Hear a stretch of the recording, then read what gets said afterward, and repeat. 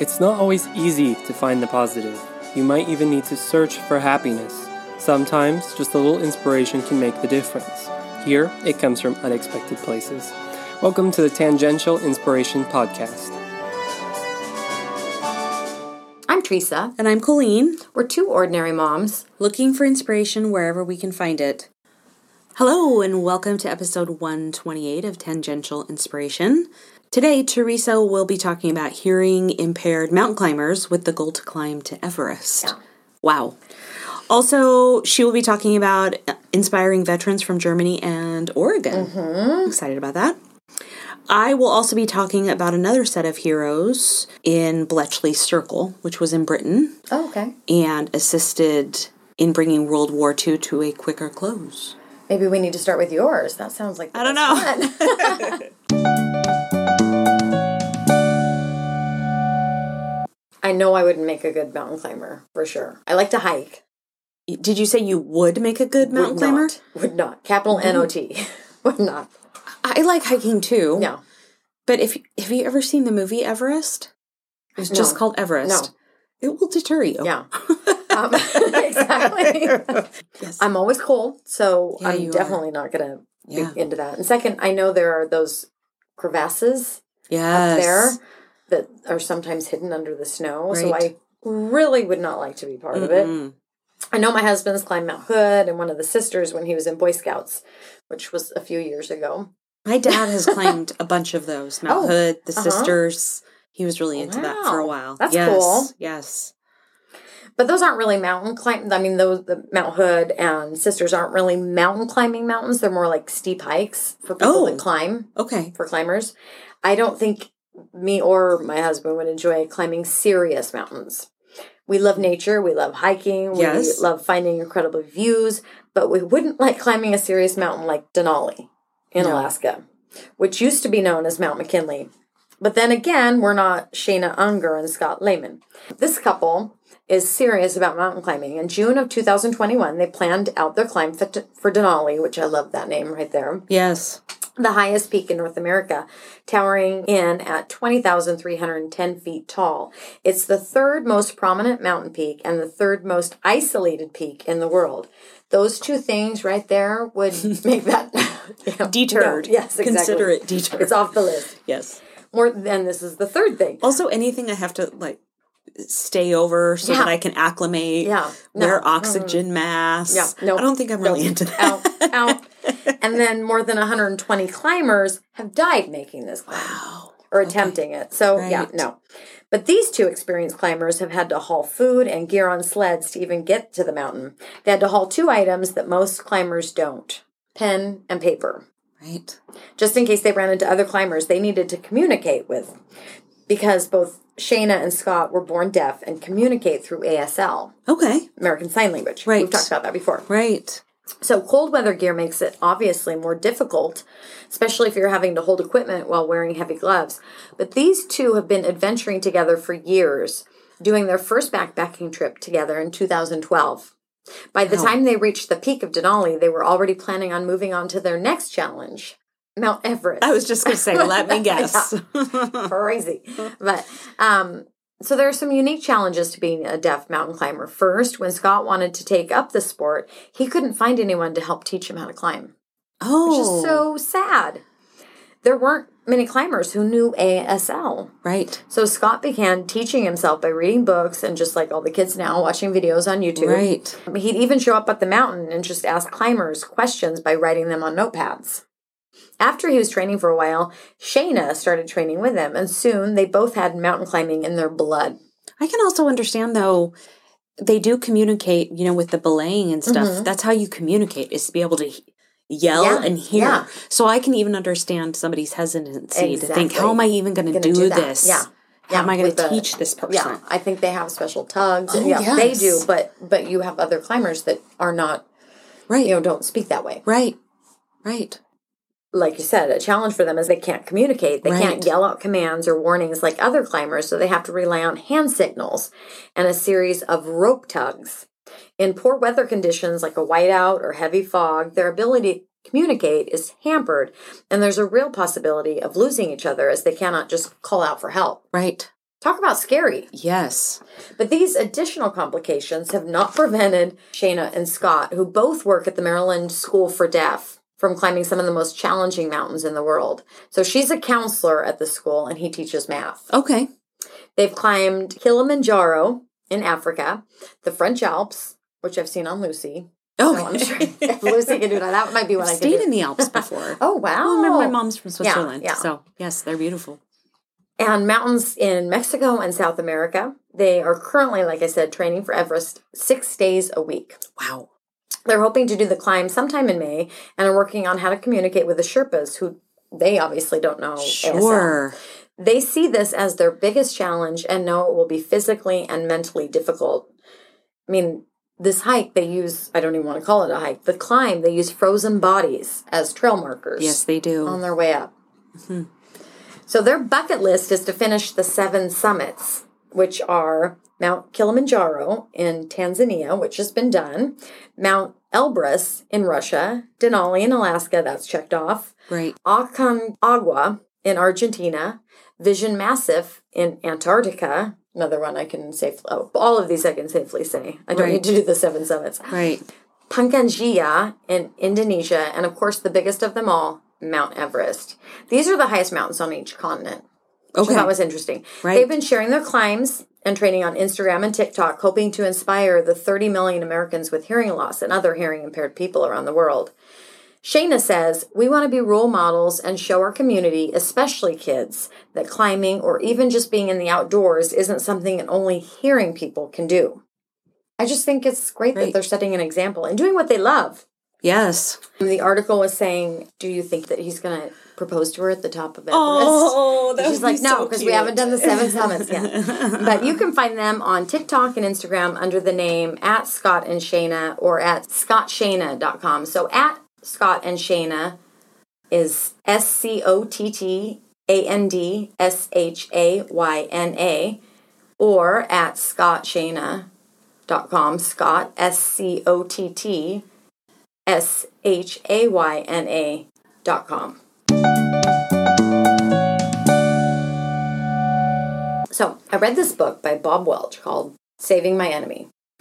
Weirdly, I found it because he's the same guy who wrote 52 Lessons from It's a Wonderful Life. Oh. I know. So I read that book, last Christmas time. Okay.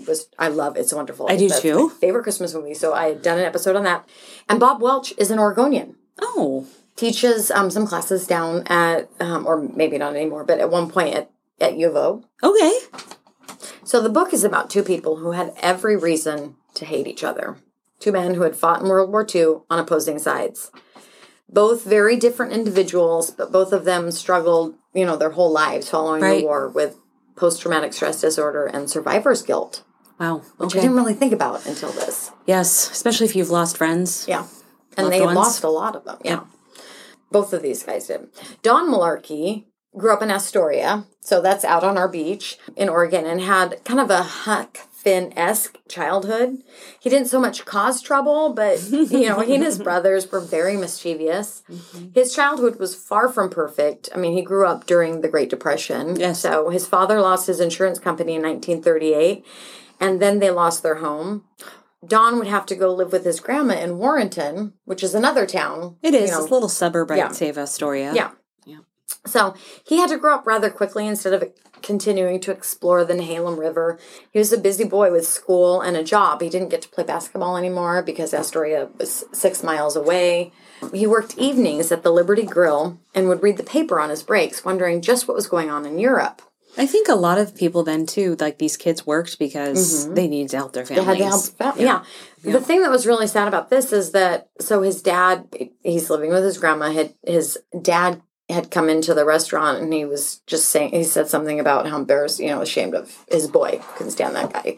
And Don heard him. And so. That's awful. Just, this poor guy started off with a rough go with this relationship with his dad. And I don't think it got any better. But he was reading the paper and, he'd read about these synagogues being torched and women being raped, windows shattered, all by the Nazi soldiers in the name of Germany.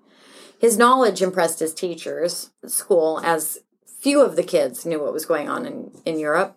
war was looking more and more imminent, and Dawn's grandma, who I said He lived with her. just didn't want to discuss it. She had lost 2 of her sons in World War I. So one of Dawn's uncles had been killed in France by the Germans in 1918, and the other had been gassed in the Argonne Forest, leaving his lungs singed. So he died when Dawn was just 5 years old in 1926, and he was only 31. Oh, my goodness. So this poor mom had lost 2 of her sons and just didn't want to talk war. Right. Which I don't blame her. I don't either. Fritz didn't have the same childhood. He grew up in Germany post-World War I, and that also would have been rough. Yes. For sure. Yes. Fritz worked hard in school and even worked to learn the violin. He was quiet, well-behaved, and easygoing. A relative would say that if he were a forest animal, Fritz would be a koala bear. How do you even pick that? That sounds very... Fritz was 7 during the 1932 Olympics, and it was held in Los Angeles. Mm-hmm. And I guess Germany only beat 1 of the 10 nations competing. The U.S. had 41 gold medals, and Germany had 3. You can imagine how mad Hitler was. Yes. He plotted to turn his attention to the German youth. So he preached about making Germany great again. Every year on Hitler's birthday, a new round of these Hitler Youths would be sworn in.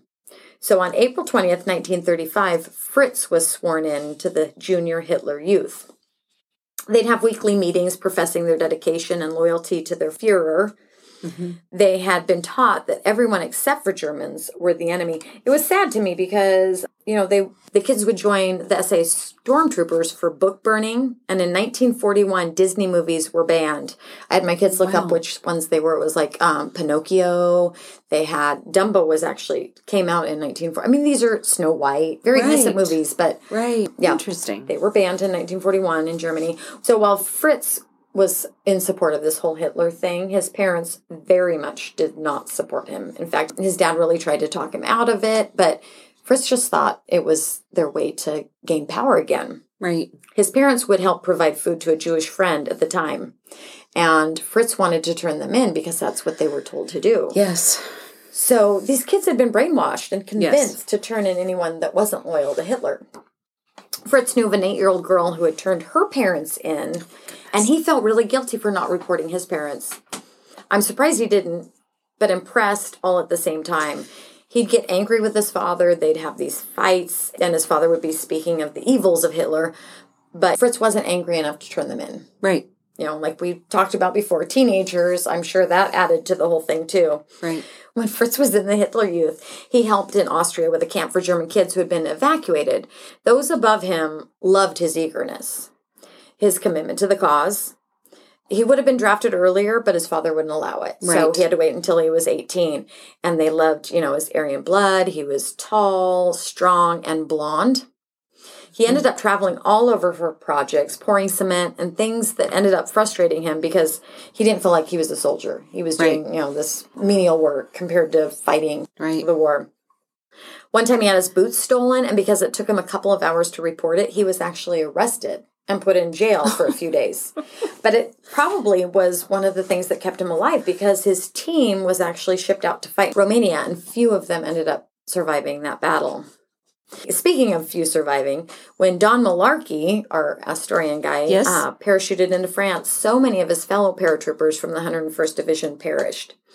Even though, he had trained for 2 years for this moment, they're sitting there, and any mistake that you make, you're dead. It's impossible to fully prepare for that whole thing. The sights, the smells. My grandfather was behind enemy lines. I need to do some more research on him, but he wouldn't talk about it. Yeah. And neither did these guys. Right. Until later. I think there's a reason. There's a reason. Yeah. Yes. Sometimes shoots would get stuck in trees, and the Germans would use those soldiers as target practice and kind of to give a warning for soldiers that were coming in after them that this is what's going to happen. Mm-hmm. The number of friends that Don would lose in the attack would make anyone have post-traumatic stress disorder. His best friend, Skip, was on that list. These guys had trained together for 2 years. Skip was an East Coast guy. Obviously, Don was a West Coast guy. Yep. They both had serious girlfriends, although Skip was a little more serious about his. They were planning most likely to get married after the war. And not only losing these friends, these fellow soldiers, but the sights and the smells were just unbearable. I think I've seen one true war movie besides Wonder Woman. I mean, there's that scene in Wonder Woman where we kind of have some more, but that doesn't really count. No. I recently watched All Is Quiet on the Western Front, and it was just amazing. Parts of it I couldn't watch because it's just too realistic. I think the beginning of Saving Private Ryan is Normandy, and I found that really hard to watch. Yeah. It was just... I know it's supposed to be very realistic, but just it was the bravery scary. of those kids. They were kids. Yep. Yeah, I know. Yep. But seeing that movie just made me appreciate our war veterans even more. I couldn't watch some of the sights on the screen, and so if I can't even watch it, I can't even imagine what they endured. Women, children, these bodies just charred. All the death and destruction. And Bob Welch wrote of the smells, rotting animals. You don't think about it, kind of like we were talking earlier about water. You don't think about just all the stuff related to war because it's so foreign to us. It is. These two men, very different, but fighting in the same war, actually were fighting in same area. They were about 5 miles apart. Wow. Which, what are the odds of that? Right. I don't think Fritz actually killed anyone. In fact, I know that in combat. But he most certainly aided in the killing, setting towns on fire, and he definitely witnessed the destruction the Germans were causing, and not just to their opposing soldiers. Malarkey did kill his enemies, but the book only spoke of one that would haunt him for the rest of his life. He was in this barn, and this German soldier was trying to kill him, so it was basically kill or be killed. Yes. I mean, there was no choice here. Yep. But after all was said and done, he went and he rolled this guy over, and he's like, he couldn't be more than 18. He grabs his papers, and he was 16 years old. Yep. And babies. Yeah. I don't know why that surprised me, because Fritz ended up being the most senior in his division at 19. I mean, he had only been in combat for like 7 months, and yet he was the most senior in his division at 19. Like I said, Hitler used the youth, and Fritz was realizing that his dad had been right. Fritz would hear that Hitler was talking all about Germany's power and the successes that they were having, and Fritz saw was, the reality and what was happening on the battlefront. Yes. It was becoming clear to him that they were not only losing the war, but they had been duped to fight for a man who was too cowardly to do the same. Yep. I mean, this poor young man. After the war, these guys both had successful lives. They got married, had kids, moved on the best that they could. Both of them with guilt and remorse. Malarkey just kept seeing that 16-year-old boy that he killed, and Fritz was disgusted that he had bought into the whole Nazi propaganda. Malarkey tried to drink the memories away, and Fritz just closed up. Also, for 2 years post-war, Fritz was a prisoner of war. Oh, wow. And they were doing all sorts of work, and these French women would see them starving and would bring them loaves of bread. Aww. And when he would talk about this later in his life, he would get misty, he'd get teary because these were German soldiers that were trying to kill them, and these women were so forgiving. Right. So fast forward 6 decades. And probably realizing these are just kids. Yeah. They probably really realized Especially, these are women, so they probably, they were like, these could have been, exactly. So fast forward 6 decades, there had been a show on HBO called Band of Brothers, which I haven't seen. Have you watched any of that? I think I have, but it was years ago. Yeah, it was like, 2001 or something. Probably. Tom Hanks and Steven Spielberg. I was in the haze of a 2-year-old at that point, so...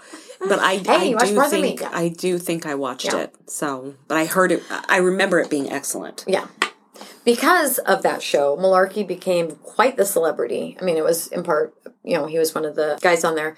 He'd travel to schools and share his experiences, and he'd make other appearances. He became so much a celebrity that one time he was at a Walmart and he hit someone's car, and this, kid gets out, and the boy recognizes him from a school visit, and his mom said it was all right because it was Don Malarkey. So the boy was so excited to see him, and the mom saw, his Screaming Eagle jacket, and he was excited to be hit by the Don Malarkey, the big war hero. So Fritz was the contrast, completely opposite. He was ashamed and never wanted to speak about it. So they had this kind of reunion. They were in this bar, the Easy Company. These guys from the 101st Division had a reunion of sorts. And so they had invited Fritz. Fritz didn't want to go, but I think his kids talked him into it. And when he was there, some of the guys were like, good thing that we're meeting you now. And the very reason he didn't want to go pretty much happened. Right. And I guess Malarkey was the one that kind of broke the ice and bought him a beer and kind of welcomed him into the fold.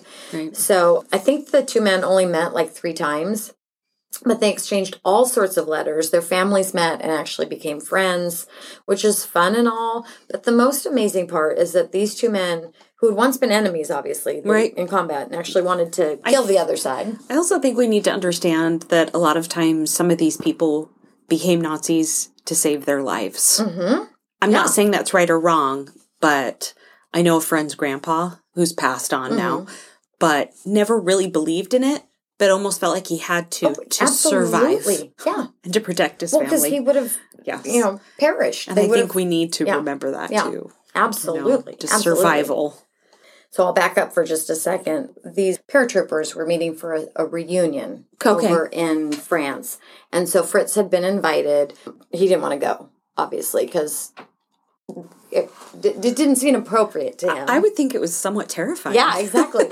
But his kids talked him into it. And like I said, when he went there, this exact stuff that he thought was going to happen happened. And that Don bought him a beer and kind of introduced him to the rest of the group. There were some people during some of these exchanges that when they knew a German was going to be there, they pulled out.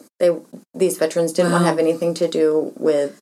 I wonder if it was just too painful for them. Maybe not personal, but just painful. Well, and I think back in that time, they really tried to hate on the other... Demonized. Yeah, exactly. And so that carried on because they were feeling guilty about killing all these, they'd killed a lot of people. Yep. So I think it was a coping mechanism for sure. That's what I mean. Not really personal to that person, but just painful. Yeah, absolutely. Painful. Too close to home. Exactly. So for these two men, it was like they were therapists for each other. Right. Reminding each other that they didn't choose the war. They had no choice but to fight for their countries. It was kill or be killed. Yes. So this whole book goes back and forth with same timeline with them, but it talks about Fritz and then it talks about Don and just kind of their different experiences. Fritz's guilt over what his country caused consumed him. I mean, the guilt was so bad. He didn't, like I said, he didn't want to attend a memorial for D-Day with Malarkey and the other fallen soldiers. He kind of stepped back and let them go to the graves on their own because he knew he wasn't a part of that. But they all were just victims in this war that they hadn't picked. They hadn't chosen. Right. That's kind of what started to help them break through the pain. So these Belgian kids came when they were going out to honor the graves, and they had not only German flags, but they also had, they had American flags and French flags, and these kids wanted to honor the soldiers. They had peace signs and things, and smiles, and leave it to sweet children. I know, exactly. So their warm hearts showed Fritz that they didn't hate him, and it kind of similar to the French women that had given him bread to eat. Yeah, a lesson in forgiveness for sure. It was Fritz who hated himself. Fritz who needed to forgive himself. And it was Malarkey who taught him that. Malarkey had his own guilt. He couldn't stop seeing that 16-year-old teenager. And then he said a day didn't go by that he didn't think of that blank stare after he had been shot. According to the book, the year 1946, so right after the war, saw the highest divorce rate in the United States, a number that was not exceeded until 1973. Wow. Which that came with women's lib. Right. Right. One study showed that World War II combat vets were 4 times as likely as non-combat vets to become heavy drinkers. And this also was a time before the diagnosis of post-traumatic stress disorder. I guess that wouldn't be diagnosed for a couple of decades. They called it something else back then. I remember, I know this is off the cuff, but I remember in Downton Abbey, and I'm trying to think of the name, but they called it something else. Oh, I'd be so curious. They had a name for it. Definitely wasn't PTSD, but... Well, they said that with the Vietnam War, that's when they started diagnosing post-traumatic stress disorder. So in the 70s? Yeah. Late 60s? So according to Welch in the book, Malarkey could take over a room. Engelbert, Fritz, was reserved. Malarkey hopped from job to job, and Engelbert worked at Siamag for 45 years. Malarkey spoke about his service around the world. Like I said, because of that Band of Brothers and his book that he did with Bob Welch, he did tours and was very outspoken. Engelbert divulged his memories with great reluctance. Oh. Politically, Don leaned way right, which is funny because, like I said, he went to U of O, and his family, they played football there, and so they were big ducks. But so for you, not from Oregon, that's University of Oregon. Yeah, that's right. And Fritz was way left. But ultimately, none of these differences mattered as much as the secret that drew them together. Deep down, they were bound by an ache from the war that simply wouldn't go away. An ache etched in shame for Fritz and guilt for Don. It was said they were part of a generation of men who escaped the shells, but were ultimately destroyed by the war. Yes. I thought that was such a good way to put it. Yes. So it started with Don reminding Fritz that it wasn't his fault. And finally, Fritz, after decades, broke down with the tears and they just began to flow. It wasn't long before the roles were reversed and Don started crying once again, probably because these are tough, Yes. men. Yes. But survivor's guilt and like I said, he thought every day about that boy, and it was especially worse in December and January because it had happened like cold in right around Christmas. When these men met in 2004, they were so incredibly broken, and it wasn't as if they were instantly cured. They were most certainly still broken, but at least the healing could actually begin once they were able to accept they weren't to blame. Right. Even though Don and Fritz only met 3 times, that was enough. The former enemies gave each other something they hadn't been able to attain in all the years after the war: forgiveness. Welch said, found not in conquering an enemy, but in welcoming the enemy, not in force, but in friendship, not in annihilation, but in absolution. The guilt from the war could finally be put to rest. That was the gift they gave each other. So that was the point of this whole book. These guys, they barely knew each other, really, but they helped each other see that they needed self-forgiveness. Right. You can't put a cost on war. I can't articulate the words to describe the horrors, and that's why I can't watch war movies. I struggle too. The cost that these 2 men paid for their service in World War II isn't fathomable either. They might have survived the battlefront, but the demons and guilt they carried with them left them sadly damaged. Right. Their story was heart-wrenching for sure, but it gave me hope, which we all need. I love that those Belgian kids brought them signs. I love the French women bringing in bread. Yes. And they showered them with appreciation.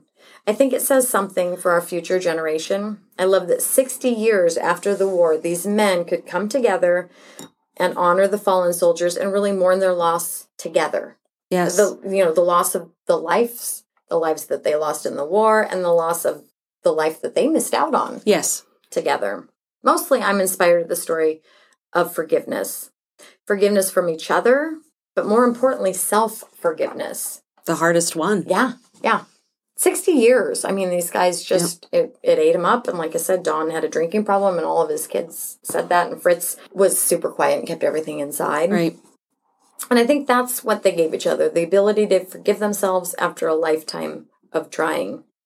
It just was a really, really good book. Like I said, hard to read, but it does leave you hopeful that out of something so ugly and heinous, there can be beauty in it. So tell the name of the book again and the author. Saving My Enemy, How 2 World War II Soldiers Fought Against Each Other and Later Forged a Friendship that Saved Their Lives. It's by Bob Welch, and he's also the best-selling co-author with Sergeant Don Malarkey, the guy, of Easy Company Soldiers. That was the name of the paratrooper soldiers that he did. So it's a shorter book. You can get through it in no time at all, but it is really very touching for sure. Forgiving isn't something you do for someone else. It's something you do for yourself. It's saying, you're not important enough to have a stranglehold on me. It's saying, you don't get to trap me in the past. I am worthy of the future. Jodi Picoult.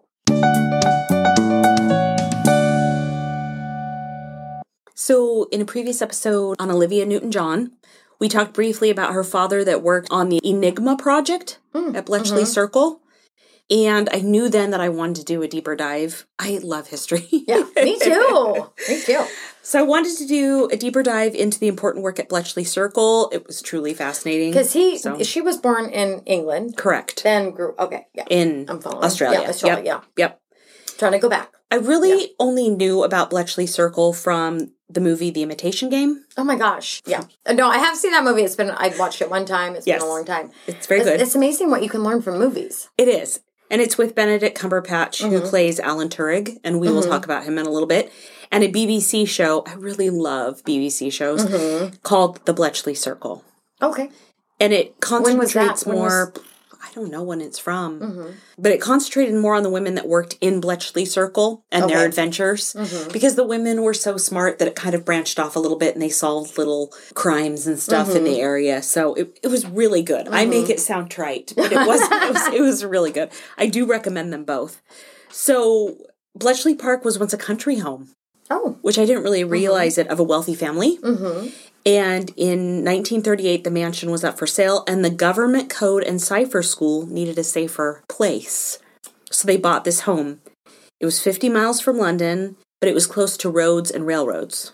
And it was refitted as a center to decode messages produced by the infamous Enigma machine. So this was a machine that Hitler used. They said it was devilishly complicated. And he used it to send messages. And it looked like a really large typewriter, but he would use it to send messages to his generals and his friends and such.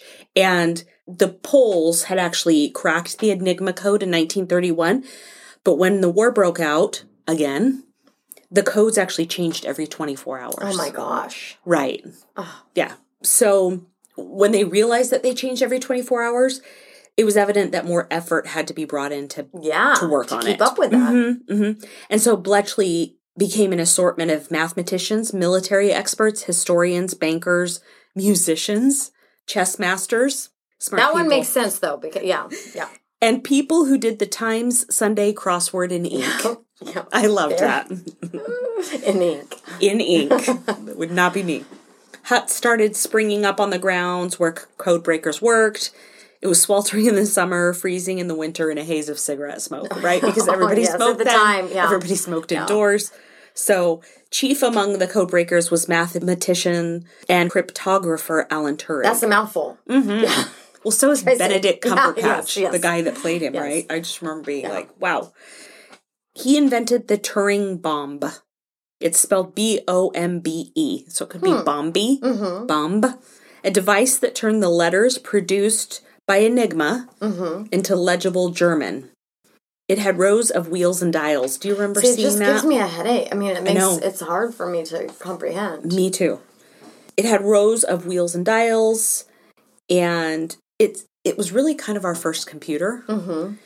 But it's in fact an electromechanical device that carried out a systematic search to find combinations on the Enigma, and there was 150 million. Oh my gosh. Possible settings to choose from. And it changed every 24 hours. Right. Oh, man. I know. His work gave the Allies the edge they needed to win the war in Europe, and it actually led to the creation of the computer. So, I could go a lot more into Alan Turing.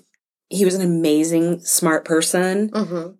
He was not treated well. And so that's who Benedict Cumberbatch played. Okay. Yep. Okay. Yeah. In the movie. Wasn't. He was not treated well. Yeah. And I think I didn't go into this much, but a lot of people were suspicious of this computer. I'm putting that in quotes. Because the unknown. The unknown is scary. Yeah. And he was actually gay. And back then. At a time, yeah. Right. And so I think they really kind of used all of this against him. It's just so sad because the movie, I remember him, like his whole life was not, was just tragic. Right. Yeah. Queen Elizabeth actually went back and pardoned him. And I was really grateful for that. So I read a story about the women of Bletchley Park, and it was so cute. This woman was 18 years old, and she was fresh out of her WREN. That's W-R-E-N, Women's Royal Naval Service. And then she was assigned to SDX. SD is special duties, and X we can't tell you. That's what she said. She said, you didn't get any promotions or special pay. Ours were very antisocial. they just worked like midnight to 4 a.m. And once you've signed in, you can't leave. Well, you have special knowledge and all of that, yeah. Well, they all signed something called the Official Secrets Act. And they were told they were going to be breaking German codes. And it was so cute. There was a quick story about a couple that met at Bletchley Circle and got married. And they didn't tell each other what they did there until 1971 when that Secrets Act was up. Oh, wow. Good for them. I know. I was like, oh. Talk about rule followers. I don't know if I can do that. Yeah. So, some things that they learned through this code breaking was that Jews were being processed for concentration camps. They intercepted messages to the German quartermaster complaining that the army issue underpants split when the wearer sat down. One received news of the Normandy landing, of which Winston Churchill said, "No single operation out of the World War was so dependent on Bletchley as the Normandy landings. Indeed, without the work which was done here, there was no way the landings could have gone ahead, let alone succeeded." So, I thought this was interesting that along with the couriers, there was war rooms where these messages were translated. Basically, Churchill could read Adolf Hitler's mail before Hitler did. Oh, that's awesome. It was estimated that Bletchley's work shortened the war by 2 years. Wow. And, I can't remember, but I've seen it before. This 2 years equaled this many lives saved or something like that. So it was huge. Yeah. So this was darling. At the end of the war, Churchill ordered the bombies, the thing that Alan Turing had made. He ordered them destroyed so they didn't fall into the wrong hands. This 18-year-old that was telling this story said, they happily attacked them with their soldering irons. She said, we didn't love our machines. They just were like, we're done here. Yeah. Yes. Yeah. Recently, Bletchley Park, and I kind of want to go, is open to the public. It's become a museum. There's 440 volunteers. They serve to assist the 500 to 600 visitors who tour daily. Visitors can purchase a yearly passport and come back as often as they like. Oh, there you go. Takes 2 days to view everything. The mansion contains a collection of wartime memorabilia, a reference library, and a tribute to Churchill and the Code Breakers. Oh, very cool. I know. Yeah. I know. So, and I would highly recommend if you are interested to go watch those shows because they are really interesting and they are well done. Yeah. Imitation. The Imitation Game. Okay. When did that come out? It was like 6-7 years ago? I would guess that. Okay, I would guess 2015 or 16, but it was really well done. Yeah. I really enjoyed it. I mean, it was intense, but... That's probably why I've only seen it one time. That's right. I know. Me too.